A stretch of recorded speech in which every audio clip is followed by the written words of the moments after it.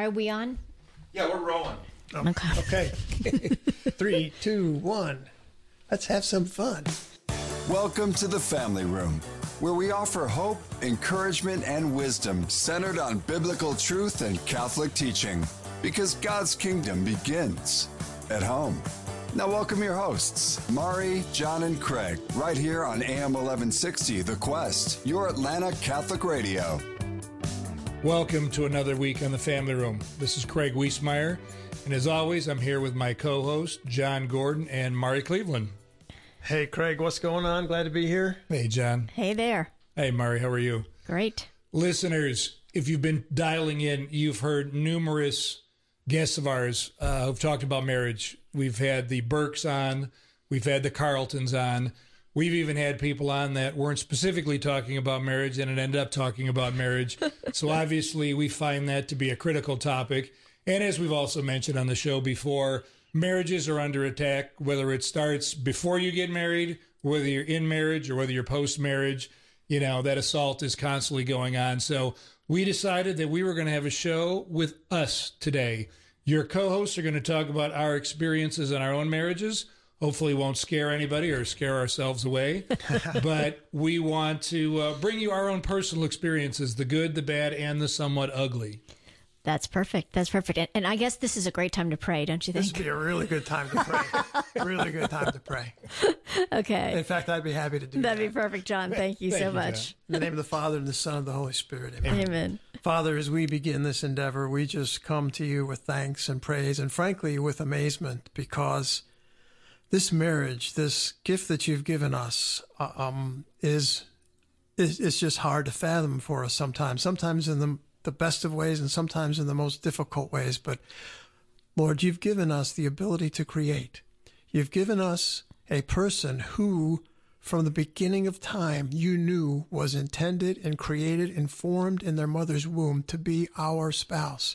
It amazes us, and we come with all of that awe and all of that appreciation. And then also, Lord, with all the things, the attacks of the devil and the frustrations and the day in and day out, all those things, they weigh in. And we just ask you to open up our minds and our hearts and the minds and hearts of our listeners, that if there's a message and if there's something that can empower or encourage or make better some scenario for someone who's listening right now, then we just ask you pour out your Spirit on us and on them, and let us get at this. And in Jesus' mighty name we pray.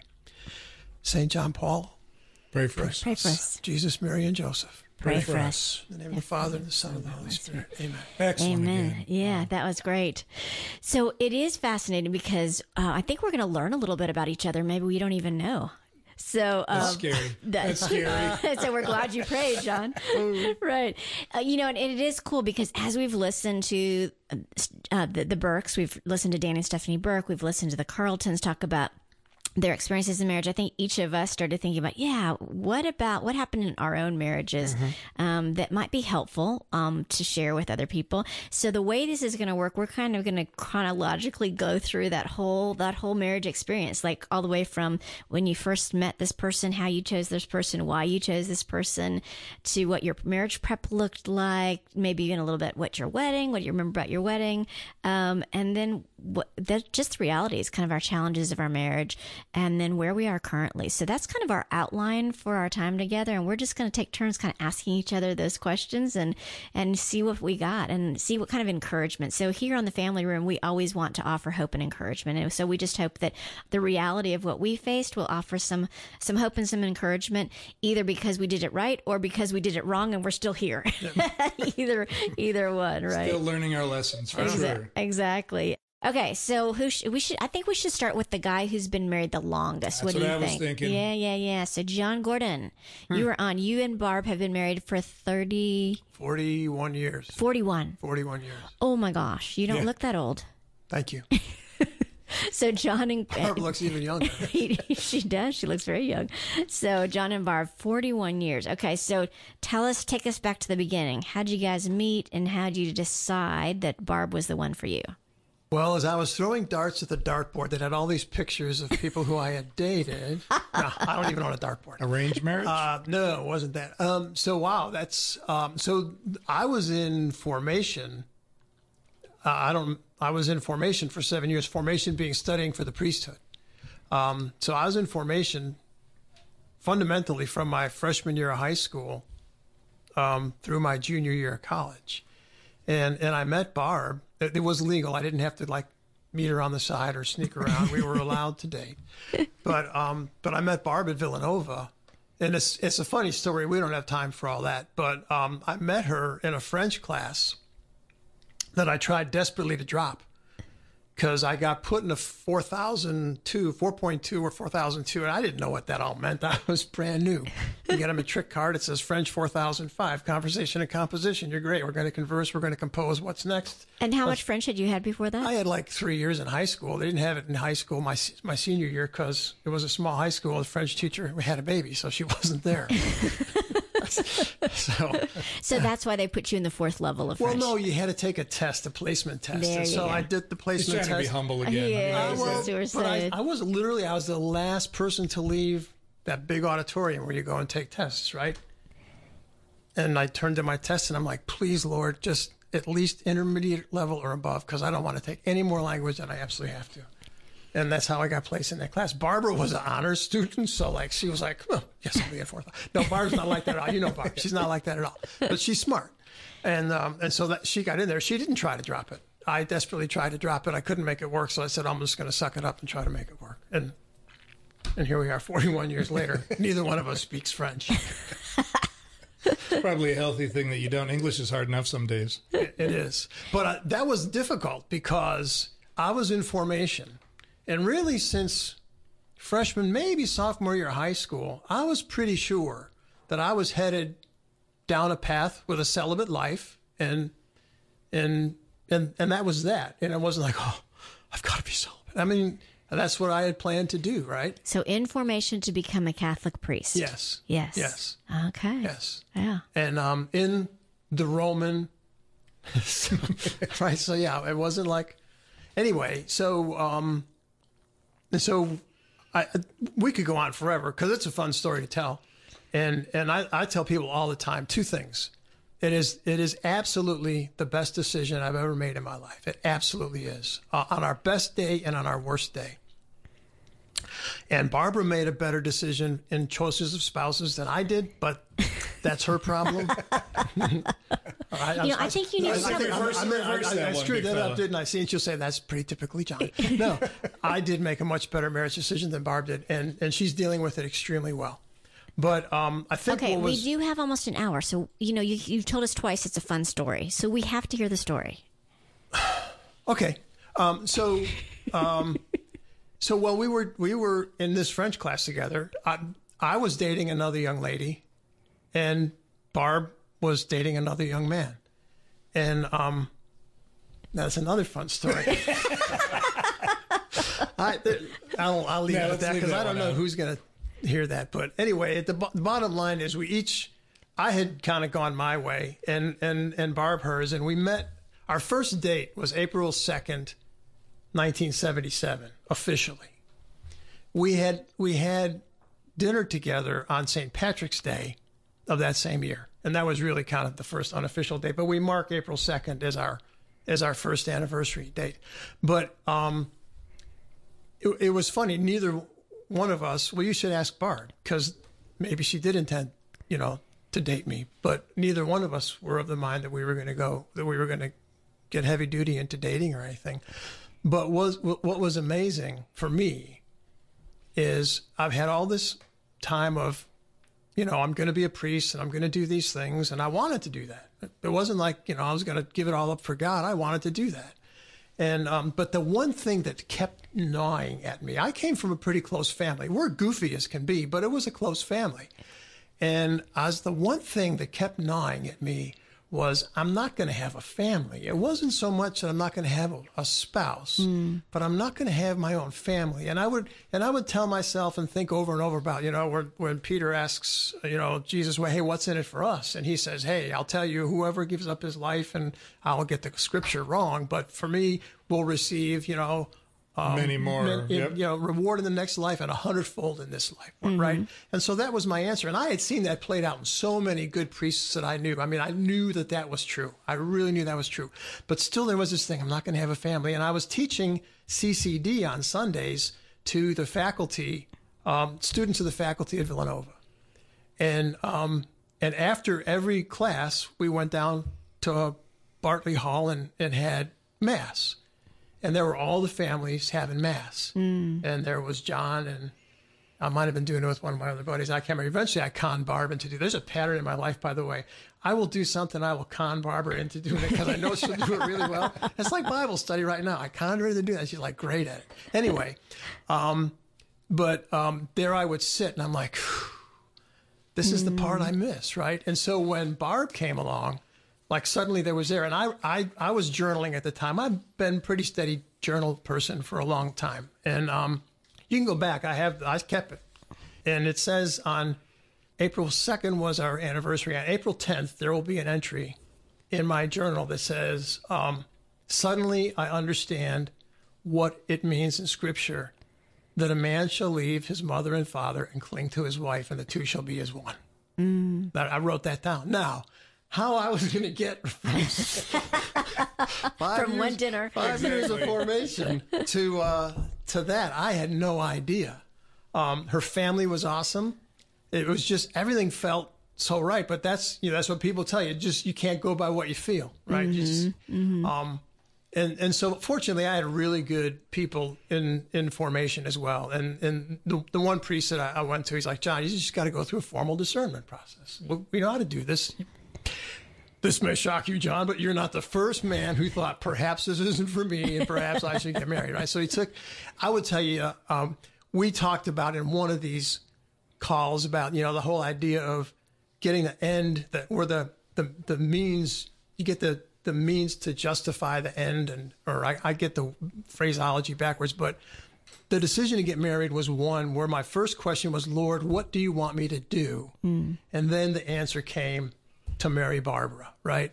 And so not every decision in my life has been that way, but it was cumbersome because it was like I felt by the end of my sophomore year, beginning of junior year, I'm like, we got to get some reconciliation around this, right? And so we went through the discernment process junior year, and then that was that. And we got engaged, and we got married, and the rest is rock and roll history, as they say. Or we'll talk about it in another segment here. Yeah, that is actually an awesome story. And what I hear in that story is I hear that God was already speaking to your heart. Yeah. He started speaking to your heart when he was kind of pricking it and going about the family, the whole family thing, right? And, I think for each of us, anytime we're discerning, anytime we've got these big life choices, is what is God saying to your heart? Can you get still enough? Can you get quiet enough to really hear what he's saying to your heart? No. Yeah. And that was the turning point. I actually went to St. Mary's Chapel one evening, and I was in there, and I went up on the altar, and I sat where the altar servers sit, and it was just me and God. And I'm like, really? What? And it was the most overwhelming experience of my life. That was just like, go. Right. That's great. So yeah. Okay. Awesome. Craig, you're up. Well, before we get there, folks, you're listening to AM 1160 The Quest, your Atlanta Catholic radio, and you're listening to your co-hosts, John, Craig, and Mari, talk about our marriage engagement experiences. John, that was awesome, by the way. It was interesting, too, because, Mari, what you said was discernment was the key. John had in his mind, I'm going down a certain path, I'm doing something, and God intervened and said, I've got something different. Funny enough, our story is fairly similar. Kelly and I met in 6th grade. Oh my gosh! Wow. Yeah. We went to the same grade school. She was like the prettiest girl to come into the class. In the 8th grade, I was 6 foot tall and about 130 pounds. Oh my gosh! Glasses. All those things that are so attractive to a young lady at that age. But she and I became friends. Didn't hang out a lot, but we were friends, and went to separate high schools. She went to a co-ed high school. I went to an all-guys Catholic high school. Would see each other, fortunately, in Mass on a regular basis on Sunday. Our church in Ohio also was one of the founding churches of what is today called CHIRP, Yep. We were one of the first ones to do the renewal program. So my mother in particular was in that. Kelly's mother was as well. My father wasn't, but Kelly's father was. So there were some commonalities there, but, we kind of went our own ways, went off to college, came back. I was working. Kelly was, working, doing her thing. And kind of funny enough, we both came to a similar, not even knowing each other in a dating way, we came to a similar decision at the same time, like, okay, whatever's going on right now today isn't really working. This is not, either I'm dating somebody I don't want to really date, or I'm not dating anybody. Of course, she was dating somebody. I was not. So everybody knows me. Go, that's probably right. But, not dissimilar, though, to you, John. I had a great job. I was in advertising at that time, doing really well, dissatisfied as heck. Was just like, Lord, this is great. You've blessed me. But something in my heart was like, something's missing here.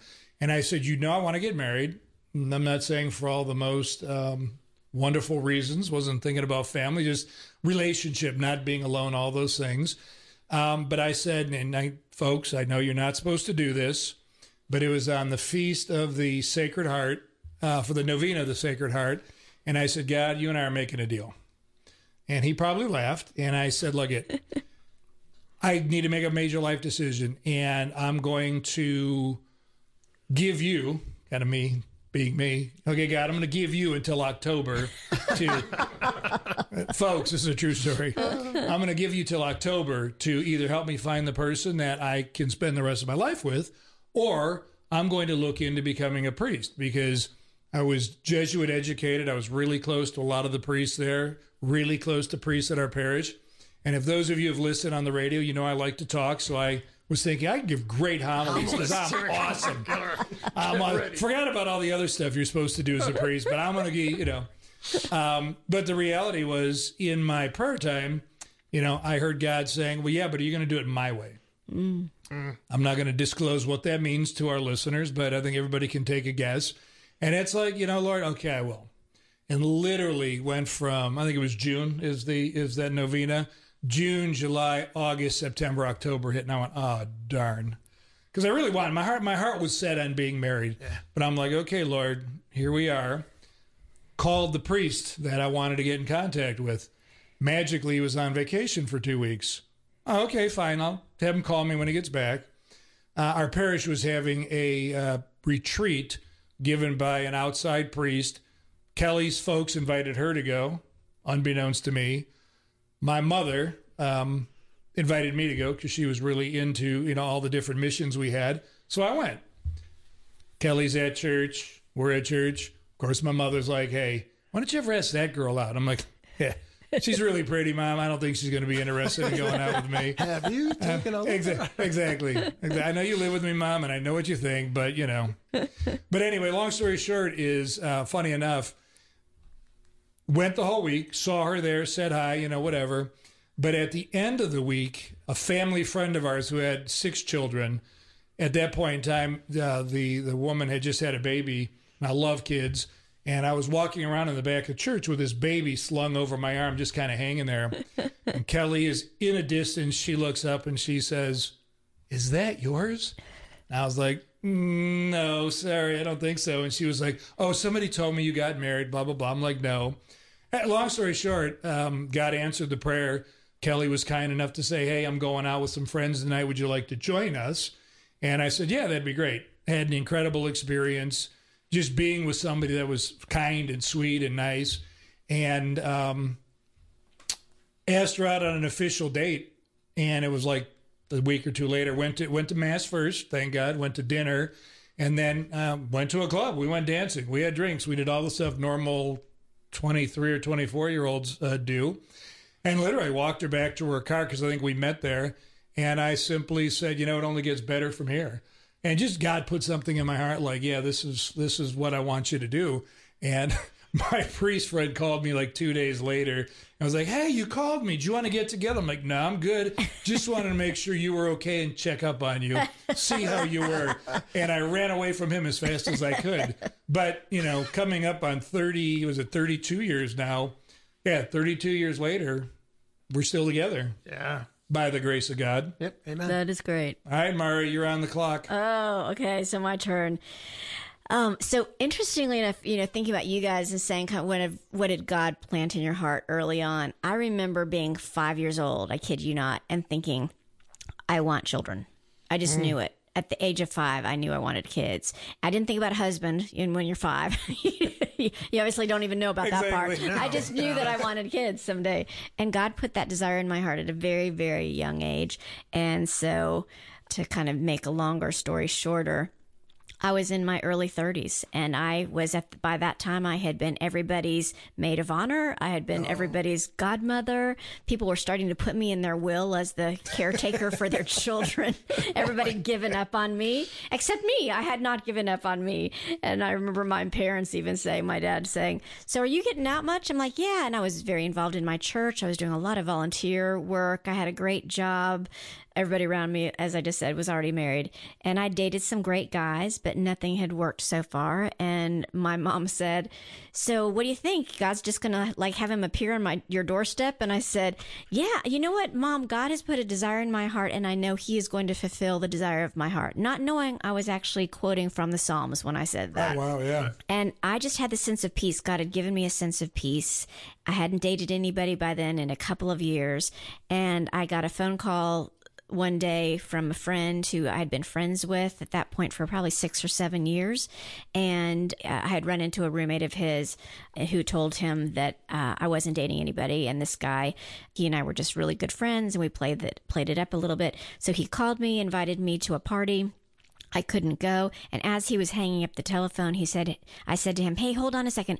Do you have any cute friends you could set me up with? And he says to me, I don't really know your type. I said, come on, you know me all these years. And he said, well, I didn't really know any names off my last 3 boyfriends. And he says, I didn't really know any of them that well. So this is the God part too. I had been told by several Catholic women that I needed to be praying very specifically. So I had a list. I had been praying specifically. I had a very specific list. And I said to this guy on the phone, I said, okay, well, here's my list. Here's what I'm looking for. Okay. And you guys are going to laugh. This is in no particular order. But I said specific, right? I want him to be between 5'10" and 5'11", because I'm not that tall. Between 5'10" and 5'11". That's pretty specific right there. No range. Do you do fractions well? It gets even more specific.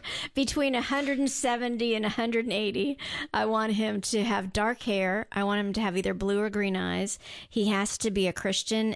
Most better, if he's Catholic, I want him to be Catholic. He has to have a great sense of humor. He has to be athletic, love the outdoors. He has to love kids. I go on my list. I literally have about 10 or 11 or 12 things on my list. And I get to almost the last thing on my list, and I realize that I have just described George Cleveland to the very hair on his head. And he says to me, Mari, I've got some bad news for you. And I said, uh-huh. And he said, there aren't many of us left out here. And I'm like, oh, my word. And as I said, we'd been friends for about 7 years at that point, and he was right there, and I didn't know it. And almost exactly a year to the day of that telephone call, we were engaged. We were engaged and married 6 months later. Yeah. Wow. And our first date was actually to Mass. He called me after that call. He called me back about a month later, and he said, so I'm kind of looking at churches, and I wanted to go to church with you. The boy's in sales. He knows what to do. So yeah. We went to Mass together, and we'd known each other. And what I always tell people is I'd already seen consistency of character for many years. I'd seen how he treated his friends. I'd seen how he treated his family when his parents were in town. I'd been around him before when he had little kids. He was on the floor playing with the kids and the dogs. Yeah. I'd seen all that part of who he was. And so he wasn't trying to impress me. He was just being who he was. And now it's been almost 24 years, and I would never, ever change that decision. It's the best decision I ever made. So pretty incredible. Well, it's funny, too. You're talking about authentic people, and we had, on our shows, we've talked about authenticity, we've talked about character, we've talked about virtue, and seems like it's come out in all three of these conversations. Right, right. And speaking of that too, your wife knew that you were going to be a priest. Mm-hmm. Your wife knew that you came from this very strong, faith-filled family and you were going to do things God's way in this courtship process. George knew that about me, that I was very strong in my faith and very virtuous in my, dealings of so it was that was also cool too, is just the process by which we went through the betrothal process or whatever the marriage process was, that we did it God's way. Did it God's way. Interesting. I will say this. I remember having a conversation with Kelly. She was like, maybe you and I should just be friends. And I was a little bit heartbroken. And she was like, well, you haven't made any advances, okay? She didn't mean it in a bad way, but it was kind of like, well, you must not find me very attractive. Yeah. And I was like, yeah, John's laughing. He's met Kelly. That wouldn't be it, honey. But, the reality was, it was, like every other guy I've dated has always made advances. Yeah. You haven't. And she and I had an open conversation about that. Had an open conversation about my conversation with God. And it's like, you know what? It's time to maybe act a little bit differently and, again, put God in the right order in this whole situation. Exactly. So let me ask you guys one thing. What's one or two things about Barb and Kelly that were different from the other girls that you dated that made you know that this was the right one? Dated a lot of pretty attractive women. Barb fits that category, but she was more like a partner. Everybody else just wanted to be almost like a trophy bride or something. Interesting. Barb was like a partner from the beginning. I knew. When we come back, I'll tell you a story about changing the water pump. But Barbara was very much like my partner. Cool. She was a partner, an equal. That's cool. Yeah, no, I think I felt equally tied to Kelly. She appreciated the faith. She appreciated things I did. I was doing some youth things like that. We were just on the same page. And quite honestly, when I say comfortable, I mean, it was like, I've known you my whole life. And yeah, as they say, if you have two parts of a heart and you put them together, I almost felt like the other part of my heart came together where before it never was. That's cool. Yeah. George was a man that I could totally respect. I totally respected him and I could totally trust him. And we communicated great. Like I remember somebody saying, is there anything that you can imagine that you could not problem solve your way through and communicate your way through? And I said, no, I could talk through and work through anything with this guy. He's humble and he's kind and respectful, and it's amazing. And I felt peace. So listeners, we thank you for joining us. We are here in the Family Room. We will be back from this break in just a couple minutes. We'll come right back to the Family Room with Mari, John, and Craig right after this. Here at The Quest, we often hear how our programs touch hearts and change lives. Now more than ever, people need to hear the truth and beauty of the Catholic faith. As a 100% listener-supported station, The Quest relies on monthly donations to stay on the air. Please consider making a monthly donation to The Quest and help us continue to provide inspiring Catholic programming. Monthly donors are the lifeblood of the station. Visit thequestatlanta.com to donate. Thank you for your support. AM 1160 The Quest is listening to you too. One listener shared. Every time I get in my car, I turn on The Quest, and it seems to always address whatever is on my heart that day. God is really speaking to me through this station. Thank you so much for bringing a message of truth and hope into my life and to so many others across Atlanta. If you're enjoying the station, please consider supporting us with a donation. Go online to thequestatlanta.com.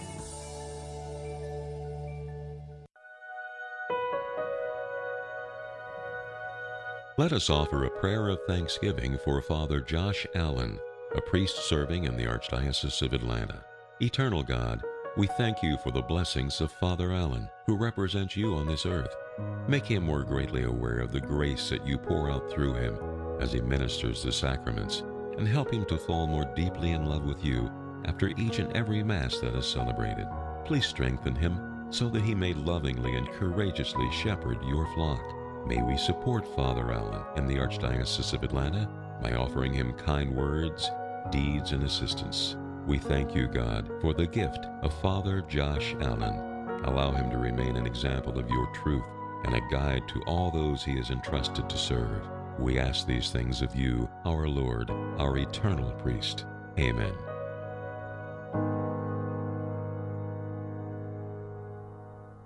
Hi, this is AJ with The Quest. Did you know that we are on a mission to invite, inform, and inspire listeners like you? We want you to embrace your journey and take one step closer to God by not only listening, but engaging with us. In fact, we could use your help with making this vision a reality. I ask you to prayerfully consider joining us as a missionary to help with volunteer tasks at our studio in Roswell, Georgia. If you feel called to help and would like to learn more, please send us an email at info@thequestatlanta.com. Does your parish, charitable organization, or ministry have an upcoming event that you'd like to promote? Advertise it on AM 1160 The Quest Community Calendar. It's easy and there's never a fee. Just visit thequestatlanta.com, click on events, and submit your activity or event. Enhance the success of your community outreach event. Take advantage of the Quest Atlanta's complimentary community calendar and gain more exposure to the Metro Faith community. Submit your event at thequestatlanta.com today.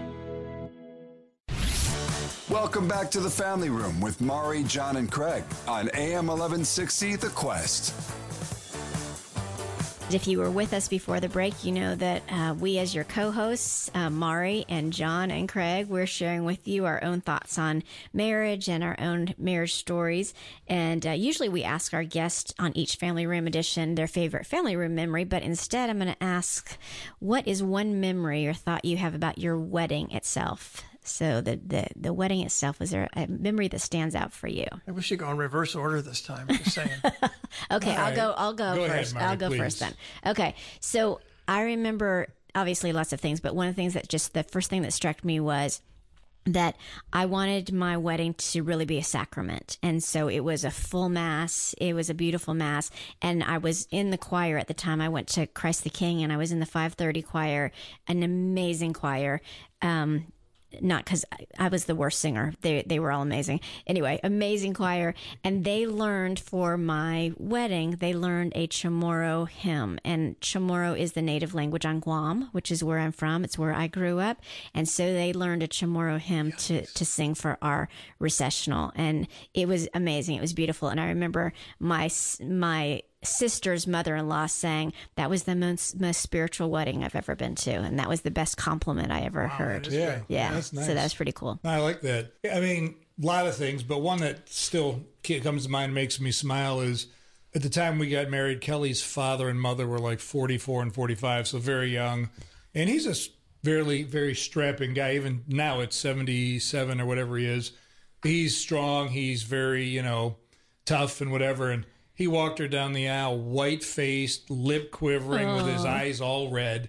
And Kelly, who's very quiet, you guys have met her, she's kind of quiet, laid back, and somewhat shy, and I don't mean that in a negative way. She walked down the aisle with this gigantic smile on her face, and when it came time to say our vows, I mean, the church, the parking lot, the business next door heard her saying her vows. She was just like, man, this is awesome. That is great. I appreciate it. Was awesome because it was you didn't see fear. You just saw this joy of, I'm getting married and I'm excited about it. So I remember that distinctly. That is awesome. That is, I think that's great when people say that, because you don't know, that guy could be up there going, oh my gosh, I did a terrible thing, but his lips are moving. You think he's doing his vows, This is true. This is very it's true. Good to know that she belted it out. That's and good. nobody stood up and said, we object. So that was good. What about you, John? So I think I shared this before. I remember from our actual wedding mass, the thing that was really moving good for me was, traditionally, or at least where I grew up, traditionally the husband would go off and you have the St. Joseph side and the Mary, Virgin side, right? yeah. And so the wife would bring a bouquet to the Blessed Virgin, and the husband would go pray in front of St. Joseph. Nothing against St. Joseph, but we decided to go in. There was a little chapel. Actually, it was Barb's dad had it built in honor of her deceased mother. Right? Oh, wow. So it had a special meaning for the family, right? And so we went in there. We went in together as a couple, and we prayed the Memorare. And we prayed the Memorare. That's awesome. That is awesome. And so that was, to me, that's I will tell you that some of the toughest things that we've been through have been taken care of because of that start. I'll tell you one funny story from the wedding night too. Is that cool? Sure. So I get everybody's attention. Well, no, this is funny. So we made it a big secret, where we were staying, didn't tell anybody, because I don't know when you guys were getting married, the crowd that we hung with, they were good, but they had mischief in them. Yep. Yes. And so they were trying to figure out where we stay. And I don't know how it happened, but somebody figured out that we were staying at the airport Sheraton. and got the room, and they started dialing. They started calling the room. And you hear snickering and then hanging up, snickering. And I'm like, really, guys, really? But I, like, you know, my father would say, well, just ignore it. But I can't. So like called, hang up. Finally, the third time they call, and I just said, thanks for calling Dial a Prayer. Would you like to join us? The call stopped. That's awesome. That's funny. Now, you know, if you take a phone off the receiver, Stop it doesn't being ring. logical. Okay. Be logical on their wedding. It sounds like you enjoyed the prank as much as they did. That might be the case. You know? That's great. You know, I feel bad. One of the things I do have to mention, because you guys both mentioned your lovely brides. One of the other great memories I have is just kneeling beside George. They had the kneeler up on the altar and just kneeling next to him and looking over as we were praying. And it was just beautiful. It was beautiful. Yeah, it was very cool. Okay, so we also, all three of us, talked a little bit about marriage prep and the type of marriage prep we got, and how we wish maybe, you know, now looking back, there's some things we would probably encourage our kids or other people to know as they went through marriage prep. So what was your experience in marriage prep? What's something that you think really was helpful in marriage prep? Let me start with this. So far, we've given our kind of testimonies, and frankly, it sounds like, oh, well, you guys were awfully religious, and you guys had it all together walking into this thing. And I can tell you, that's one thing out of marriage prep, though, that I took was, yes, I was active in the church and all these things, but marriage prep really never got you to sit down and talk about some of the serious questions. How do you deal with this problem if it comes up? What do you do about that? So it was just interesting because, yes, we were prepared, meaning we knew what the wedding was all about. We knew, but Dr. Schutz's explanation of a marriage as the Father, you know, resembling the Father, Son, and Holy Spirit, the love that gets created there, nothing that in depth, in my opinion, and there's nothing against our parish. We had a great parish, but it was a little bit superficial and didn't drill down on what are you guys really stepping into. Nobody looked either one of us in the eye and said, it's going to be a fight, guys. You're going to have to double down. And nobody went through our personalities and said, you like to have fun, go to a party, talk to everybody. Kelly would rather sit with one person at a party, have a really engaging conversation, and you're going to act like a fool and she's not. How are you guys going to deal with that when it comes time to dealing with it? And very immature. You know, I looked at it for a long time and kind of been like, well, get over it. This is me. That's you. You're in the wrong. Instead of being like, you know what, I really love you and you're right, I need to alter my own self. They never talked about that. They never brought any of that up, and I wish they had. Yeah, interesting. How about for you, John? We did, it wasn't like a retreat. We did a full day on campus in the Religious Studies Center. It was good, I recall. As I look back on it now, I think the word you used, Craig, was superficial. So there were people. There was one couple. I'll forget their name. That's a good thing, John. Yeah. Well, no, it's a good story. This was one of the couples teaching us. Oh, right? got it. Okay. And she was very, very honest about difficulties that they had. They had come to some financial challenges, and I remember telling stories like that they were, you know, trying to make 3 slices of salami. I just, you know, make up a meal or something like that, something crazy. And her message was loud and clear that there were serious challenges. And, but it's one of those things like that it doesn't make you stop and think about your own self, right? You say, okay, that's great. That's moving. That's powerful. But it didn't ask us, I don't think there was anything in there that was like, that you would count as like really church teaching. I shouldn't say that because it probably wasn't. I just wasn't paying attention. But I just wasn't. I was paying attention enough in life that important things pretty much got my attention. And I just don't recall it being powerful. Certainly time well spent, but not how we think about it today. Not what I don't know. Yeah. Just maybe superficial. Well, no follow-up either. You're done, you passed, now go get married, and there's no follow-up. Right. Yeah, I remember spending time with our priest, and we had some good conversations with him. took some of those temperament tests and things like that. We were already doing that on our own because my background was HR. So, one of our first dates. She'd run a credit check. She'd done all. Oh, it's hilarious. We joke about that because he was into finance, right? And so I remember showing him my bank statements and going, look, I've got lots of money. Don't worry about it. And I'm making him take Myers-Briggs tests so that I could figure out our different temperaments. Yeah. So we got to remember, I was almost 34 when we got married, and he was almost 45. So we were way, further down the road on some of this stuff.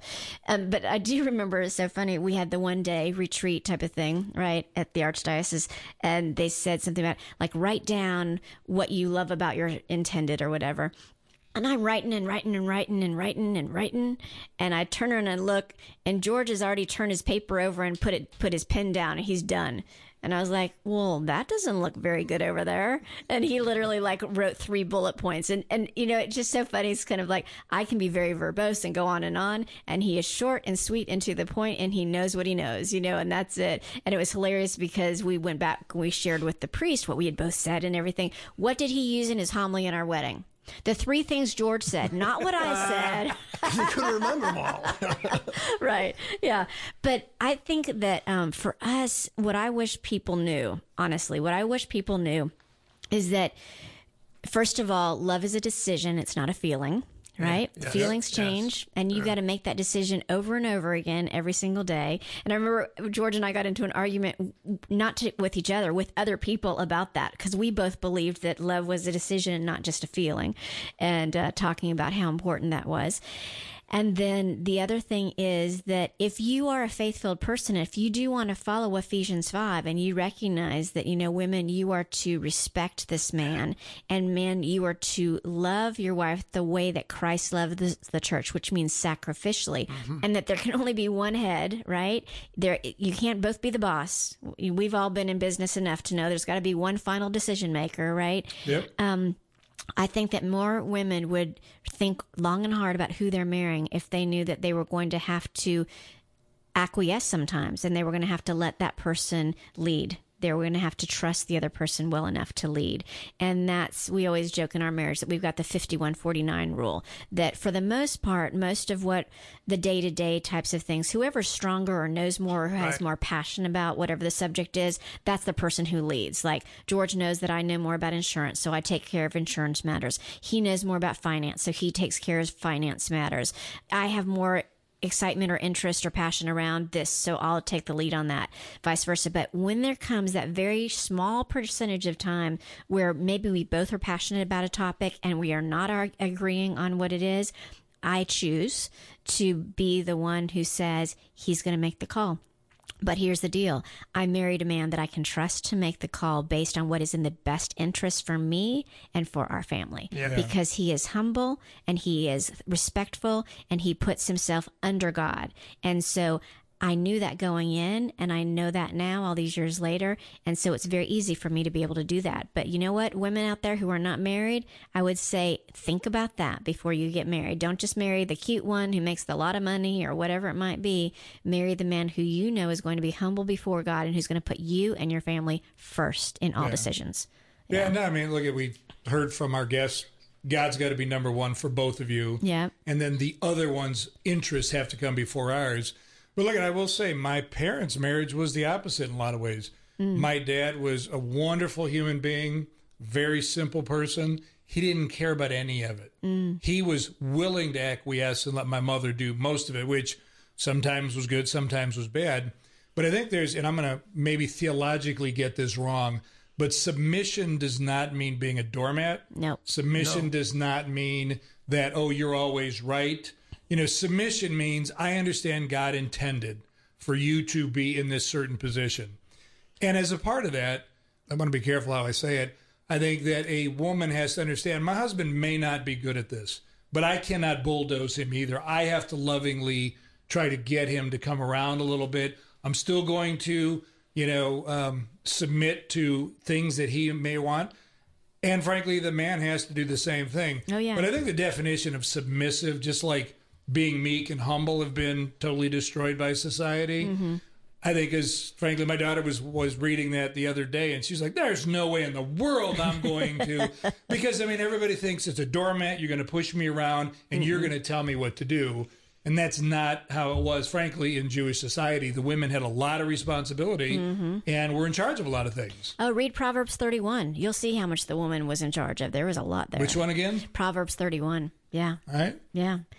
Yeah, and we're submit to one another too, right? Correct. Yeah. Correct. Yeah. But I think that whole... I submit this bill for payment. I submit this list of honeydews. I submit... No. Okay, so what about challenges? What's an example of a challenge you guys have faced in your marriage, and what worked for you to help you get through that challenge? Quite honestly, really understanding the difference between Kelly's and my personality, and quite honestly learning that as I want to solve everything, she wants to retract and she wants to be contemplative. She doesn't want to get into confrontations, and me having to learn how to back off and learn how to let her be her in that regard. And not, look at my daughter says the same thing, and maybe most guys are like this, but it's like, I just want you to listen. I don't want you to solve this. And quite honestly, being able to take whatever brokenness I have in my life, and if she pushes on that barbed wire, as we've talked about, not to react out of anger. And really, quite honestly, what you said, go to adoration, go to the Eucharist and go, Lord, I got my own brain damage here. I can't blame Kelly for being mad at me for something, and then me getting twice as mad because she hit a sensitive spot.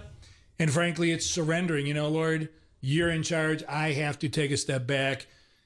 I need you to step in and deal with this. And all of that really was, you made a comment one time when we talked about, I don't know that I could love George any more than I do, or my capacity for love may grow. That's what this was all about for me. I had a priest tell me, do you love her unconditionally? And I said, yes. He goes, no, you don't, because you're wanting her to do these things. And it hit me between the eyes, because unconditional love, like Christ is, quite honestly, you take a punch once in a while and you say, I love you. Because either you're hurting or I'm hurting, and it's going to be okay. Yeah. How about for you, John?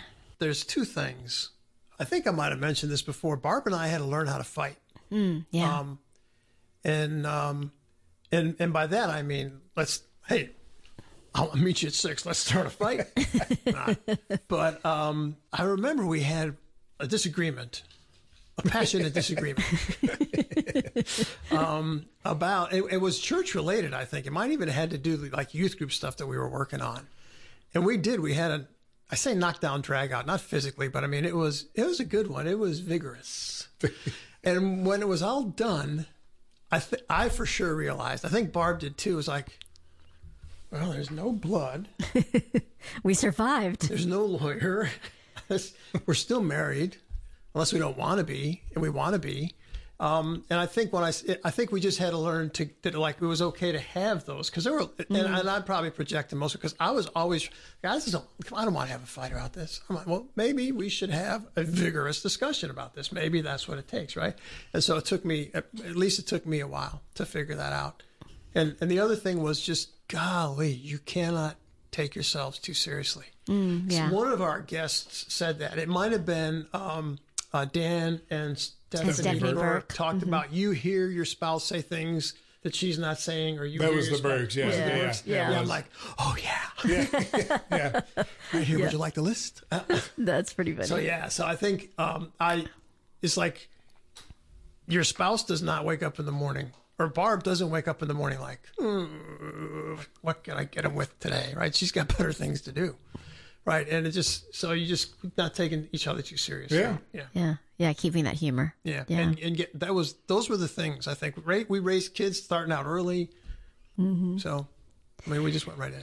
Yeah, if you ask George, it's funny because he'll always say the first year of marriage was our hardest, and it wasn't hard because anything was going on between us. It was hard because of the whole leaving and cleaving part. You're supposed to leave your father and mother and cleave to each other, and we were older, but I had a very close family relationship. I just have one sister, and we traveled a lot when I was young, and as a family, we were very, very close. And so my parents were used to being involved in my life. And there were a lot of things that I didn't really care so much about. So I let them help me make decisions about things, and I would bounce ideas off of them. And I really respected and loved my parents. And so they were, I was totally on my own. I mean, they actually lived in a totally different, on a different continent once I started college. So we were very separated, but we talked a lot. We did talk, and I had my own full-time job and was doing great and everything, but they were involved in my life to a certain degree and had opinions and ideas.